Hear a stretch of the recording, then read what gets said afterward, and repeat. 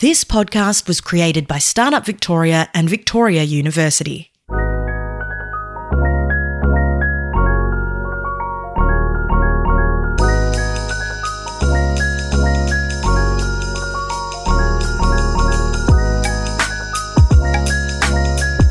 Houston, we've had a problem. When things go wrong, duct tape can hold just about anything together. And when you're starting and growing a business, a lot of things can go wrong. Welcome to Duct Tape, a podcast mini-series exploring how startup founders tackle unexpected problems.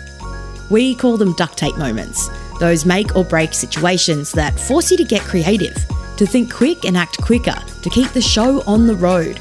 And the truth is, every founder has them. I'm Lara Chan Baker, the producer and editor of Duct Tape, and you are about to meet your interviewer for today. For everybody listening, we're sitting in the Commons in Cremorne in Melbourne. I was starving on the way over, so I text you guys. I sent an email saying, I'm going to go to this cafe. Quickly, let's get a bite and a coffee. And I was trying not to ask you guys questions because I'm saving them up for right now. That's the voice of Jordan Gianfrancesco. Jordy is an entrepreneur to his core. There's very few types of businesses that he hasn't dabbled in at one time or another. These days, you'll mainly find him running his creative studio, Rochambeau, working with various companies to solve their biggest and scariest problems. He's also one of the entrepreneurs in residence at Victoria University, and he served as the chief editor and designer of the very first issue of Duct Tape, the magazine. Today, he's interviewing two entrepreneurial brothers. The UK App Store featured us as App of the Day. Oh, and I was man. like, wow, that was wild. We thought we were getting hacked because we were just getting all this traffic. And we're like, where is this coming from? What is going on? I was sitting at university and I saw the graph and I'm like, oh no, what are we going to do? Like, are we dead? Are we being hacked by someone? That's Alex and Chris Naumides. They're brothers, but they're also the co-founders and co-CEOs of Mindset Health. Although still in their early 20s, these two have experimented with a slew of different businesses together, from sports betting arbitrage and barbecue paper to tablet apps and a dress rental service. But it wasn't until they landed on their current venture that they found something that truly lit their fires. It was their own experiences with anxiety that led them to discover the power of hypnotherapy. And they know how that sounds. They had their skepticism too. But after a few sessions, they realized the massive potential it had for self-improvement and how much it was limited by the stigma that surrounds it. They began looking into the science of hypnotherapy, and they were blown away by what they saw. So in 2018, they founded Mindset Health, which is a series of apps that provide evidence-backed digital hypnotherapy programs to help people manage chronic health conditions like anxiety, depression, irritable bowel syndrome, and chronic pain. Getting people to take hypnotherapy seriously can be a challenge. So Alex and Chris have really made it their mission to build effective programs with science at the center. The way things currently stand, chronic pain is one of the greatest costs to the economy, and a lot of that burden falls on the individual. With Mindset Health, the goal is to build at-home management tools that are readily accessible and 10 times cheaper than what's presently available, changing how chronic symptoms are managed for good. Having been through the prestigious accelerator programs StartMate and Y Combinator, Mindset Health has progressed in leaps and bounds and is now well and truly on its way to changing the future of healthcare. Here's Jordy, Alex, and Chris to tell you more about Mindset Health's journey and the challenges they've faced along the way. So, Chris, intros. Tell me. One of the co-founders of Mindset Health. Originally a finance sort of psychology background, not technical at all, but always wanted to start companies. And I think always wanted to start companies with Alex specifically. I think our dad's an entrepreneur has always said into us that you can do anything and you can go for something big and not necessarily follow a curve. And so we were always interested in starting from like random mobile apps for iPads when we were back in like 15, 16 and barbecue paper, which when we tested, we set it alight on. It wasn't a good idea, but. Oh, mental. So big business family.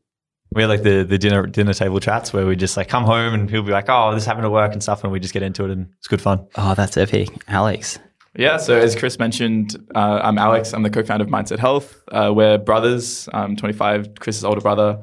Yeah, did accounting and finance. I was actually an accountant for 4 months, but then Mindset got accepted into StartMate. And then I quit. But it was great. It was a great experience and hopefully helped starting a business and running that and scaling it. As Chris mentioned, we've always been interested, even younger than that, like making like gold class cinemas that we charge a family and friends to enter with my friend Tom, barbecue paper, all of that fun stuff. And then, Mindset. Now I've been running that for 3 years, but we sort of really dialed in on what we're wanting to do at Mindset Health like a year and a half ago when we got into YC and sort of pivoted into this like healthcare company. Dude, it's absolutely amazing. Let's unpack a few things first. Like, was this your first startup? So our first, I would say, official startup was called Covet. And that was a peer-to-peer dress rental app for women to share dresses like they would on Airbnb. Great first company for two brothers. But it was our first real crack at making a startup. We taught ourselves to code to make that. So that was a big part of it. We came up with the idea because my partner had so many dresses. She's like, I can't wear this, I can't wear that because it's been on social media or it's been used or whatever it was. Man. And it's like, well, you've got these hundreds of dresses, maybe that's an exaggeration, but many dresses and you can't wear them, but you can't like sell them either. So could you share them? And so naturally, instead of working with her, I worked with my brother Chris to like, let's make the Airbnb for dresses. And we know that the market is using Instagram for sharing these dresses. Could we make a mobile app to make it super easy to do that? But at the time, although in the past we had done very minimal coding, we were commerce students and at the time going through university. So we're like, okay, we can either outsource it, except we're students and we have no money, or we could learn to code ourselves. And that's what we did. And time frame wise, when was this? This was start of 2017. Okay, cool. And we bought like a $13 Udemy course to be able to learn to code because, we didn't have teachers to go to. We didn't have friends that knew how to code. So we were like, where can we do it? Udemy's this online course. Let's just follow this course for about a month. Spent locked in the basement for about 4 weeks and then came out with it. We were like, oh shit, we might know how to code now. And did you? Did you figure it out? Yeah, we definitely figured it out. We were pretty good at it, but probably too good. We spent a lot of time. So that was when we were learning and we slowly transitioned to starting to build Covet, but that was a 6-month process. And it took us 6 months to get our first MVP out. We hadn't spoken to any users. We hadn't done any market research. We're like, this would be good features. Like they would want a community. They would want X, Y, Z. Two males. We obviously know the market really well. Yeah, of course. I was just going to say, you saw a gap in the market and you totally know. Yeah, we went for it. Oh man, isn't that it's funny now looking back. Like, I can only imagine, like I've got similar stories of thinking I understand the customer and it sounds like the same thing happened with you guys. So what happened with the app? Did you launch? We did launch. And to our surprise, we thought we knew the market extremely well, but apparently the market didn't think we knew it extremely well. So we launched, we didn't get much traction. We were pushing it pretty hard at the start. We had some issues where when we're self-taught developers, you don't really know how to program. And so there's things, I think one time we accidentally deleted the whole database. And so we had all these users transacting who now just lost all their dresses and lost everything on the platform. Did we back it up? We did not back it up. Oh no, that was like yeah. Alex, you just asked the question. I was just going, please be a happy ending, but there wasn't. Well, no, there was a happy ending. There wasn't that many people using it, so there was all our friends. But we hit up Google and we're like, "Yo, this is what happened," and they're like, "Yeah, we can help you." We sent an email to our users. We were like, no, don't worry, nothing. It's scheduled maintenance. Down for scheduled maintenance. We're like, it was like I don't know, maybe 4 days. 4 days, I think. Oh my god! And we're like, scheduled maintenance. Don't worry, it's coming back. It's fine. And then eventually we did get it back, and it was up. But it was cool to see that. Hey, like shit goes wrong, but in reality, if you don't have heaps of people using you, then it's not that bad anyway. It's how you manage those moments, right? Like expectations with your users or the database, or I can't believe Google helped out. It turns out they're keeping backups of everything, at least for a temporary amount of time before they deleted it. So we hit them up on the day it happened. Probably a bit suspicious anyway that they're keeping backups of everything, but yeah, that aside, thank God. Yeah, well, thank God, because all the users that weren't using us would have kept not using us. Like we didn't really have any transactions. The ones that were happening, they went off platform. So essentially, rent my dress, but could you do it in cash? And it's like, well, then we don't get the fee. And so that was like the ones that were happening off platform, and so it wasn't working as a business. Oh my God, that whole peer-to-peer economy, right, based on platforms, that's such a massive challenge. I recently, to hijack the conversation, make it about myself, of course, I had an Airbnb listing deleted completely because I accidentally triggered a few things automatically in the system, and it got deleted and bookings gone and all the rest of it. And the same thing, I had to hit up Airbnb and go, hey, what's going on? They're like, oh, we thought you were a fake listing. And then they sent me a list of things that trigger the system to automatically delete or unpublish an account. And the biggest one is if you put your number or email address into the chat system, catch you later. Because if that's moving revenue off a platform, same thing here. That's no good for the business. And these tech businesses aren't cheap to run. Well, it was pretty cheap to run. At the time? At the time, we were not paying ourselves. There was no costs. We funded ourselves at the time, but then we got through the Generator, which was like Monash's accelerator program. So they gave us $10K.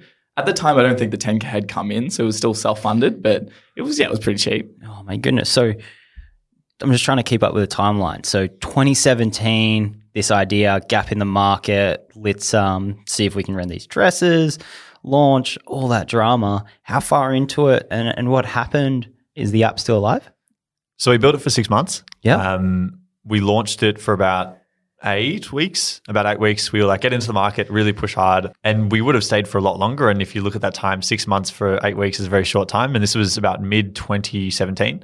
But then one of our mentors, Kish, he asked us, do you want to work on this problem for the next 7 to 10 years? And it was like, women's dress is not a problem that we face ourselves, not something that we're aligned with Mission Ways long term. So no. And it was actually a pretty easy decision for us to stop working on it and kill it. What was a harder decision, or something we didn't expect afterwards, was that like our identity was tied up in this product. And even though it hadn't had success or anything like that, we'd still be telling all of our friends, everyone at uni, everyone like that. And so post that killing it, we fell into this period of like self-doubt, anxiety, issues with mental health issues where it's like, oh shit, I have all these thoughts I can't control. And man, I'm so thankful for your mentor, Kish, you said. What an amazing thing to say, because if you can't find purpose in what you're doing, maybe for those first 8 weeks or the 6 months building, you're fired up with the fire in the belly and this sounds great, let's learn a new skill and launch it. But yeah, man, I couldn't imagine waking up 7 years down the track doing something every day that you weren't super into or didn't understand the customer or the marketplace. So man, it sounds like after that happened and you wrapped it up, there was a bunch of identity issues there that needed unpacking. And how did you tackle that?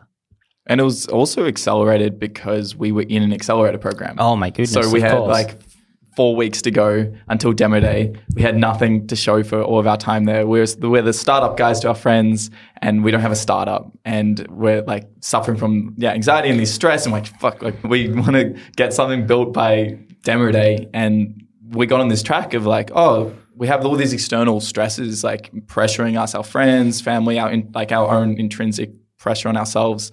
How can we control these emotions and these thoughts? And got us thinking about mindset and that growth mindset and all of that element. And then we came across hypnosis on a podcast, actually, Science vs. Hypnosis. And they talked about there was a lot of evidence behind it as a therapeutic tool, as a way to amplify therapy and become more focused and absorbed. And we're like, that's really interesting. And it really aligns with what we're facing at the moment. And could we do what, say, a Headspace or a Calm have done and bring something that was once a woohoo science for hippies, like 7 to 10 years ago, and bring it to the mainstream? And we're like, wow, this is really cool. And it's something that we could actually do for our own problems. And so you listened to the podcast. Do you remember what the podcast was? So it's like a Gimlet Media one called Science Versus. And there was one called Science versus Hypnosis. Wow. And that, referring to hypnosis as that hippie woohoo therapy, there was enough in that podcast to get both of you interested, I should imagine. Who found the podcast? You weren't sharing headphones. I think so. I came across it originally, but then shared it with Chris. And it wasn't like, oh my God, this is insane. It was like, wow, that's interesting. Like, let's learn more. And I think it got us on that journey of learning and diving deeper into it. And I was like, wow, there's actually a lot of evidence behind this as a therapeutic tool, as a way to amplify CBT and guided imagery. It's like that's really cool. And there's an opportunity here where everyone else thinks it's bullshit. Yeah. And did you undertake the therapy personally? Yeah, so we went to in-person therapists. And we also tried a few different recordings because we're like, oh, what's the difference between the two? Can we even do this in person? Like, what can we do this in a recording? Like, how does that sort of change in terms of thing? And what we found was in person, I went to 2 different hypnotherapists. One was really good and one was really bad. And I think the way at least for me, and I thought that was cool because it was like, oh, there's actually a big distinction between the type of hypnosis and the type of hypnotherapy. And there's some people who know what they're doing. There's some people who don't know what they're doing. And that's hard for any person to be able to figure out who's who.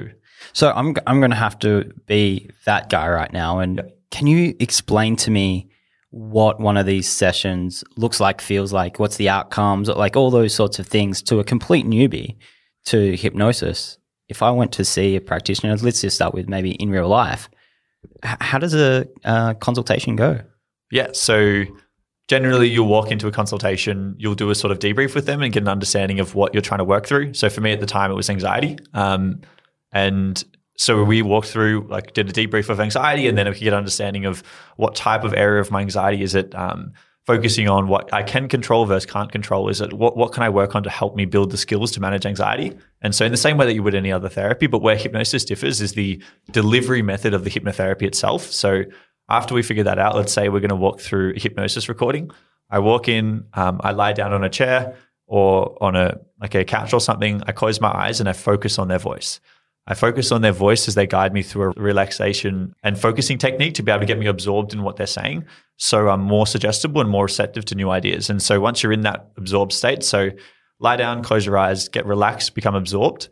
And then it's walking through therapeutic techniques. So one of the ones we focused on was understanding how people are different to you and how you can't control what they think. And so the session was about that. And then you're pulled out and you're more awake and alert afterwards. And now you've been in this focused and absorbed state, allowing you to learn that skill better.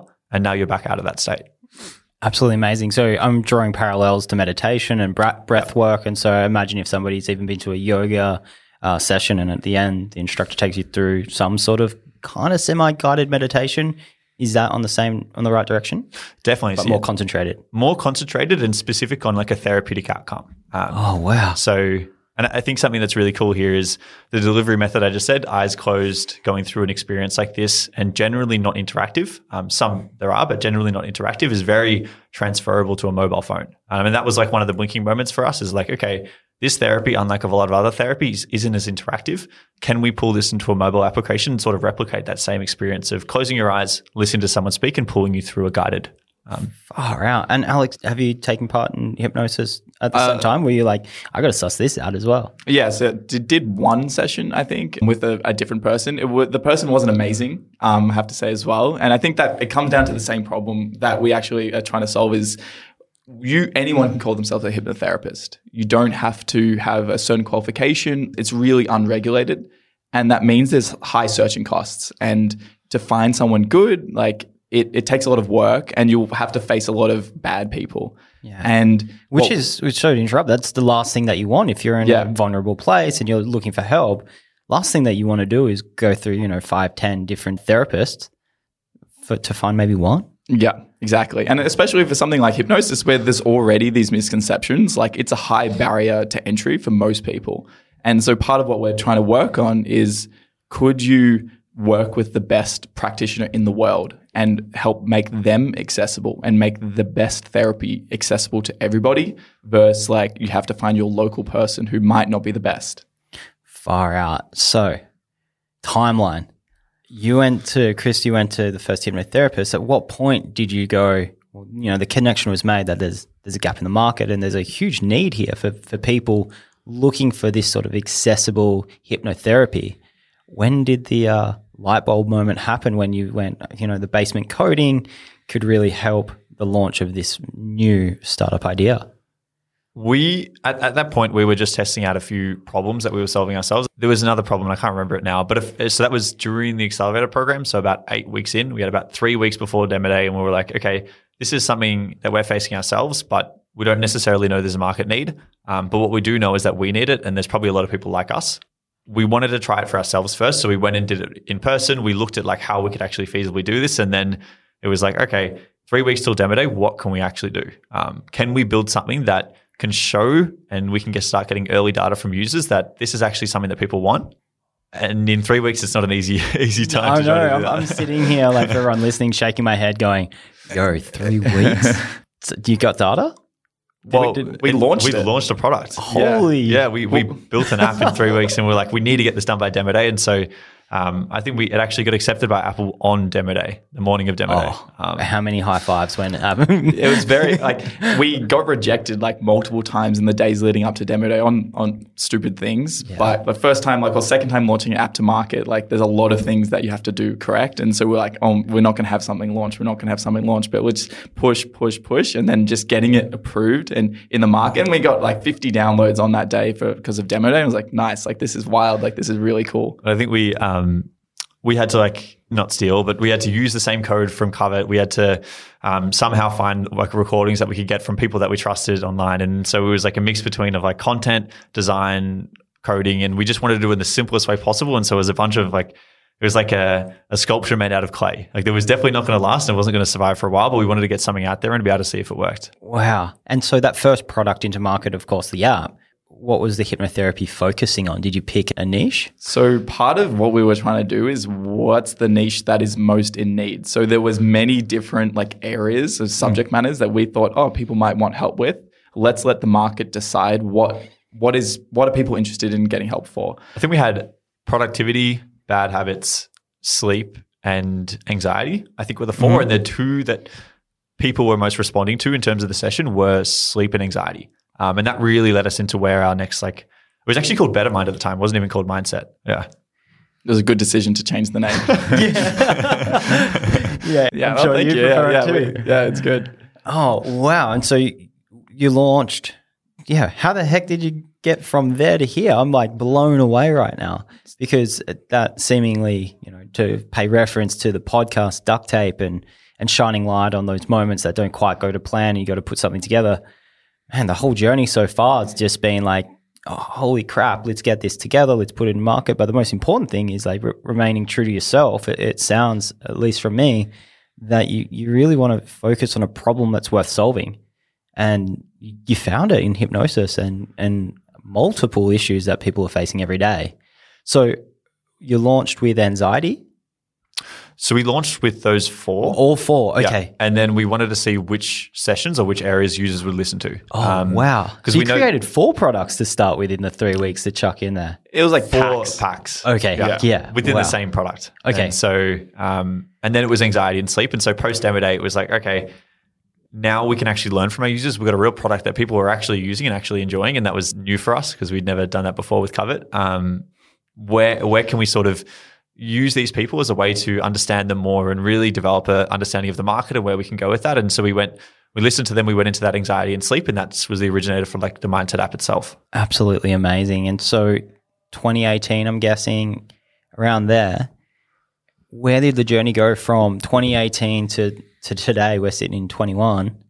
So next steps was completely rebuilding the app. And I think that's a key part is the Duct Tape app of 2 weeks before demo day, just something super simple was not the thing that stayed there. We completely rebuilt it from scratch, which it made sense at the time. And so we launched that rebranded Mindset in March 2018. I think a big moment for us was in March or April, the UK App Store featured us as App of the Day. Oh, and I was man. wow, that was wild. We thought we were getting hacked because we were just getting all this traffic. And we're where is this coming from? What is going on? I was sitting at university and I saw the graph and I'm oh no, what are we going to do? Are we dead? Are we being hacked by someone? And so this time you're both still at uni? Yes. Yeah. So I think I was just starting my job as an accountant. So Chris was... Did you drop out? I think you might have been dropping out at the time, or at least considering it. No, I dropped out with StartMate. Okay, yeah. So I was an accountant. So I was helping pay the bills while Chris was at uni helping to build it at the same time. And then so we were, the app of the day was really good because it got us a lot of downloads and a lot of subscribers, which helped us get into StartMate, which is an accelerator program out of Melbourne and Sydney and now New Zealand. And that was the catalyst for us to be okay, this is something we can focus on. We've now got 75K, a massive amount of money at the time. And this is a real company. Chris drops out of uni. I quit my job as an accountant after 4 months, and this is our full-time job. And since then, it's been our full-time obsession. Oh my goodness. So StartMate, and great injection of capital then. From there to YC, I want to get over to YC. Yeah, so after StartMate, we were like, oh, let's raise a round. This is what people do. But it was very difficult and we did it very poorly. It was the first time trying to raise and we didn't run a good process. And so we were going to raise like $1 million and then someone told us to raise 300. And so we're like, oh, let's raise 300. And then we just kept jumping around because we didn't really have an understanding ourselves of what we needed. Well, it's a really complicated thing to figure out for not only first-time founders, but even people that have been around the block a few times. It's what is the right decision and what type of investment are you trying to attract? Not all money is created equal. That I'm sure you've figured out that, a lot of the time it's who's it connected to? How can that person unlock doors for me? Because like it or not, there's going to be tricky things to overcome, and having those mentors and connections in investors who have, of course, invested interest is key. So what did you raise? Well, we didn't end up raising. We were so it took us 6 months. We were, I think, in March or April 19 at this point, and we were nearly raising like a $300,000 pre-seed round. And we were like, okay, is this what we want to do? Does this amount make sense? Can we keep growing and like do more and get at a bigger round where we can actually make a difference?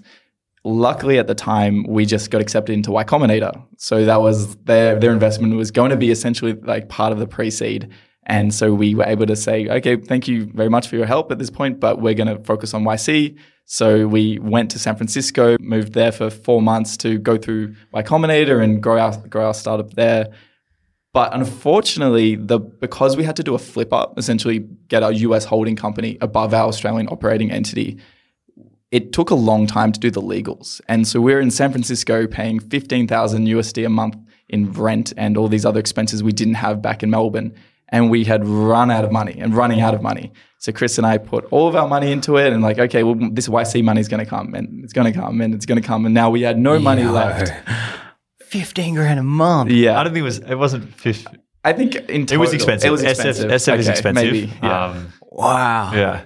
And so we've run out of money. We luckily got a credit card. And so that was sort of our duct tape on like, let's just put all the expenses on a credit card and hope the money comes in by then when we had to pay it off. Still taking a while. Like it was still taking a long time. We were just like, okay, do we just keep building the company still? Like what do we have to fix this issue? Is it, yeah.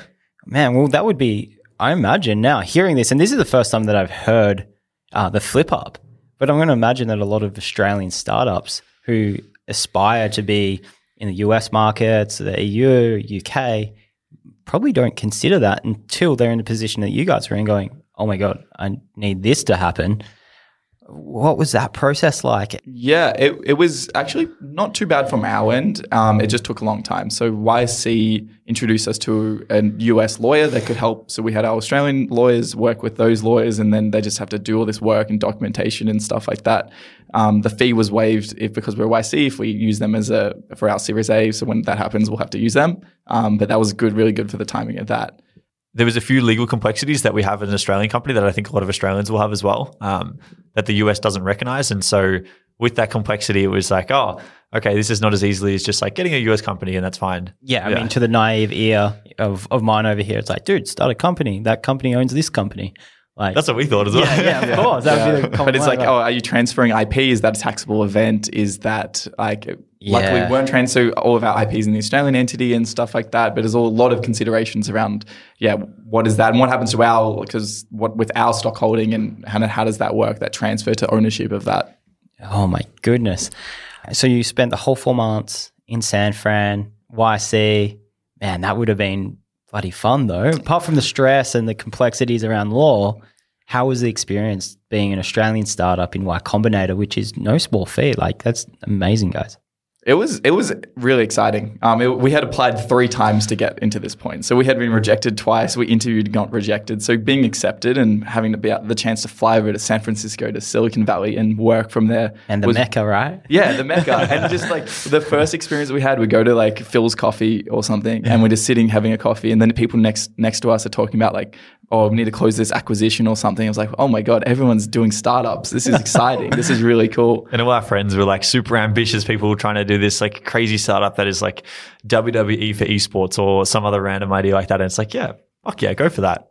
My goodness, crazy. So when you came back from Y Combinator, was Mindset in a completely different position? What was the outcomes? How are you feeling about it? So something that YC did for us was make us really look at what we're trying to build. And we looked at Mindset, the app, which was a mental health app at the time. But we had one pack was IBS. And that was a huge percentage of the users. And the users who were using that irritable bowel syndrome program were by far the most engaged, retaining longer, and like converting a much higher percentage. And it was like, we've sort of realized this where hypnotherapy can like get traction and go mainstream is not in a broad wellness app like Headspace, but in a narrow symptom-specific, condition-specific app like Nerva. And so we launched Nerva during YC, and that was another like quick build. We used the Mindset as the prototype of that, but we spun it out, launched it in 2 weeks as a new product called Nerva that was only delivering hypnotherapy for irritable bowel syndrome. And that was actually based on research coming out of Monash University. So Dr. Simone Peters ran an RCT with there showing IBS could be managed by similar degree as the low FODMAP diet, but with gut-directed hypnotherapy. And so after that, it was like, okay, could we build this portfolio of these single condition digital therapeutics? And now we changed the name to Mindset Health, bought the Mindset Health domain, and we now are a healthcare company. Guys, I'm absolutely blown away.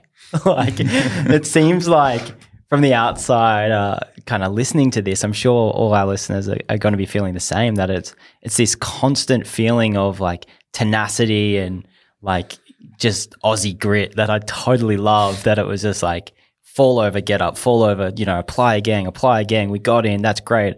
But at all times, having that mindset, right, to question the solution over and over and over, that's an amazing value that you both have in creating Mindset Health, which is unbelievable. I think we had to, with Dr. Michael Yapko, so who's the doctor for Mindset, we probably emailed him 4 times before he replied, and then we had to go on 3 calls to convince him to come work with us. And then similarly with Dr. Simone Peters, was multiple emails, multiple calls, just really trying to get her involved and excited about what we see as well.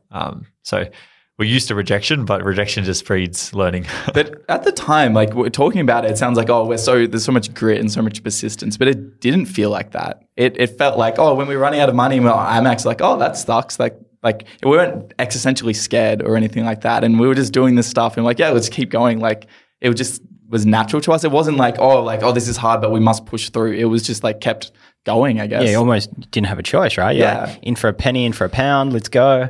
Like, let's make it work. We'll figure it out. Yeah. I mean, the attitude is the core of it, right? That's the core of the business.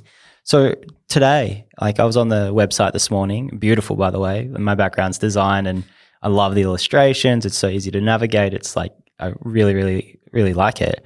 Where's Mindset going? So our next step is to build that portfolio of digital therapeutics to become the mix of Headspace and Pfizer.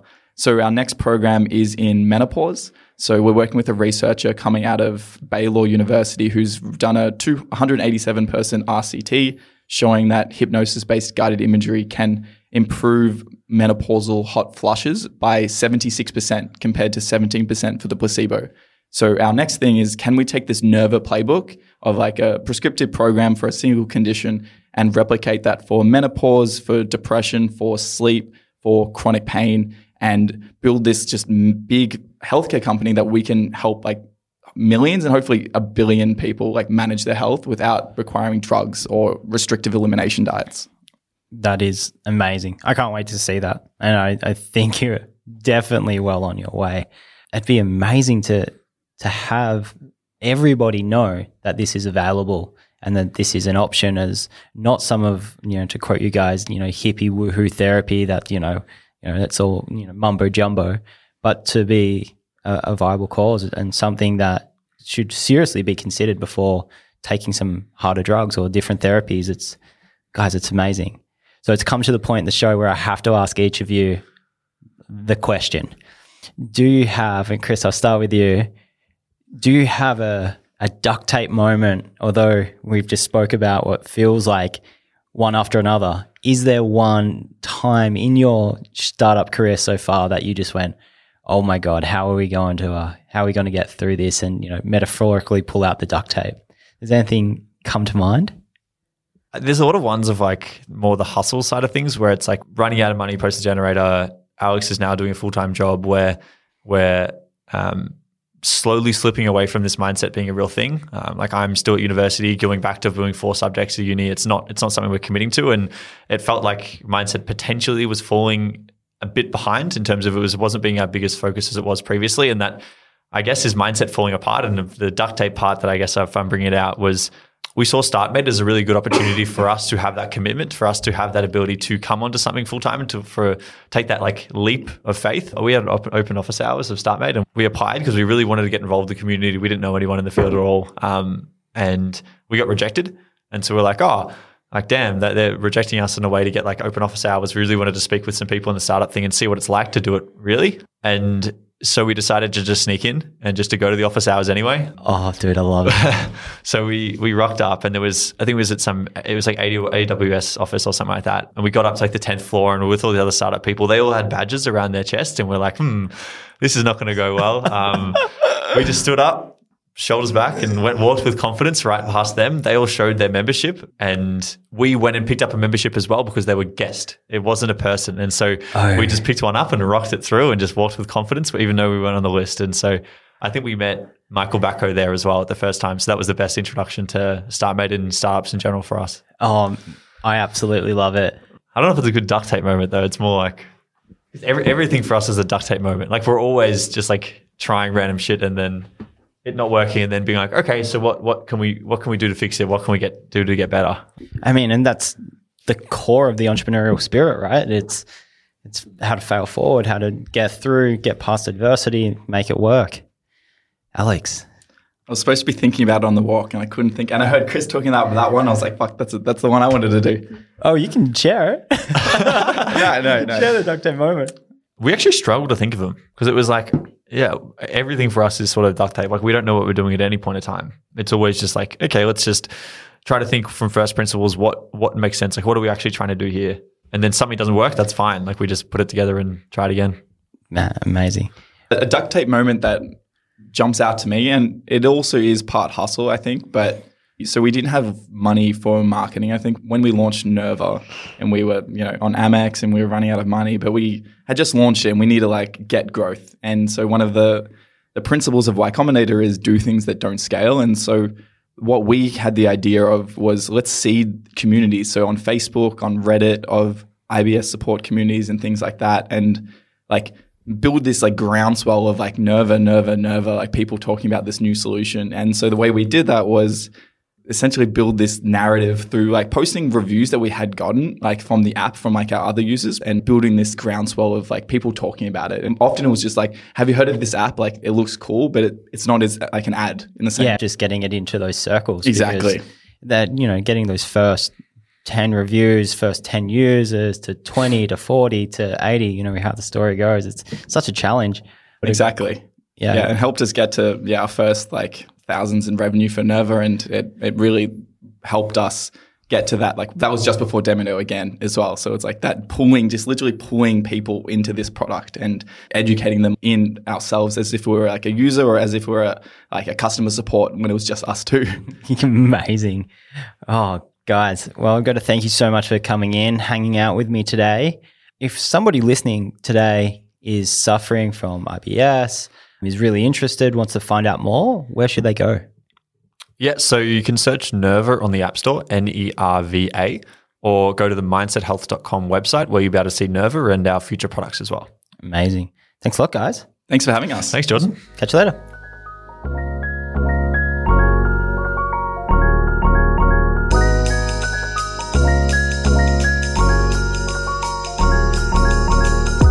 And that's it for this episode of Duct Tape. If you enjoyed this, good news. We've got a whole lot more coming for you. In fact, there's already a ton of fascinating interviews with Victorian founders on our website, ducttaped.co. So that's ducttaped.co. So head there for more. And please go rate and review the podcast. It makes a really big difference to us behind the scenes.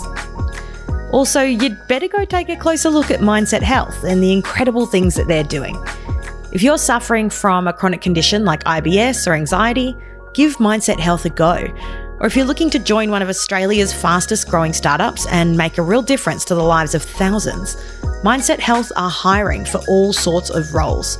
Find all the information you need at mindsethealth.com/careers. Duct Tape is a collaboration between Startup Victoria and Victoria University. An enormous thank you to Alex and Chris Naumidis for sharing with us today, to Jordan Gianfrancesco, our fabulous interviewer, and to the rest of the team, Judy Anderson, Poppy Trella and Hannah G. I've been your narrator, producer and editor, Lara Chan Baker. We'll catch you next time with the next episode of Duct Tape.